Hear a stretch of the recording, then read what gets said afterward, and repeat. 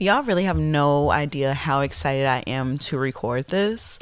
Welcome back to Be a Better Baddie. This is hopefully what is the beginning of a very long mini series. Not sure what we're gonna call it just yet, but welcome to Be a Better Baddie.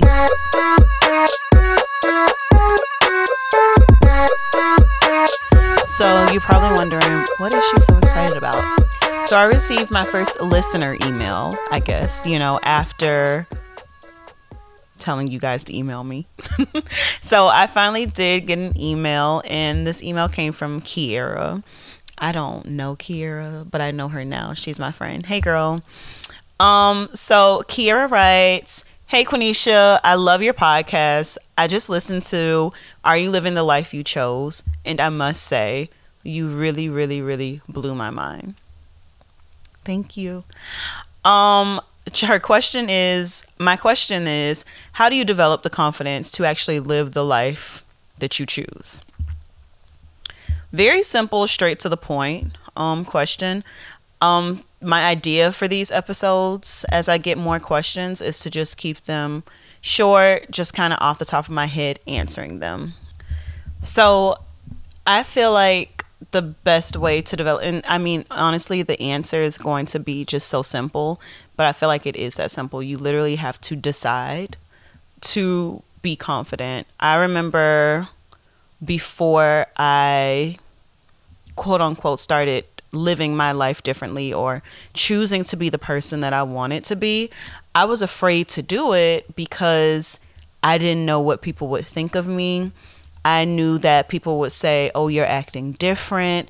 People would think that I thought that I was better than them, because whenever you make a decision to want better for yourself, the people around you are going to feel like you are somewhat attacking them because they haven't made the decision to change their life, which has nothing to do with you.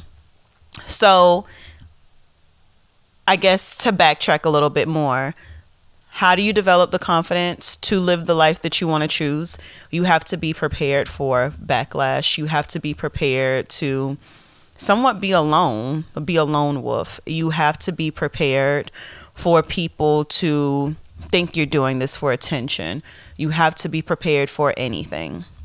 I think that's the second thing that comes after you actually make the decision to say, this is the life I want to live. So to even backtrack before that, before you even say this is the life I want to live, then you need to decide, like, who is that person and what kind of life are they living? Because not everyone lives the same kind of life. You have to first adapt that mindset of that person that you want to be. So who is the woman that lives the life you want to live is number one.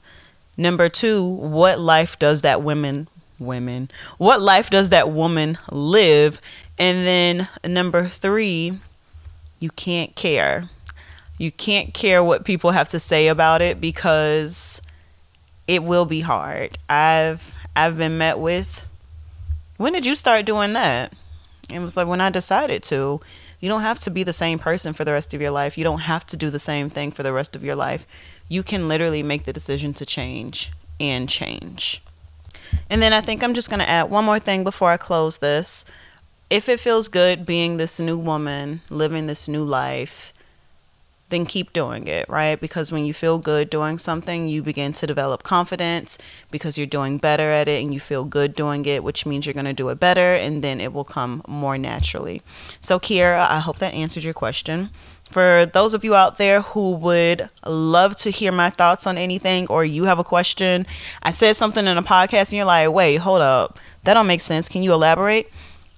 I would love to hear from you. So send me an email to beabetterbaddie@gmail.com. I just made this one because I was still using QT with the pod, but we move on, right? So I'll also leave it in the show notes for you guys, and I can't wait to hear from you. Bye.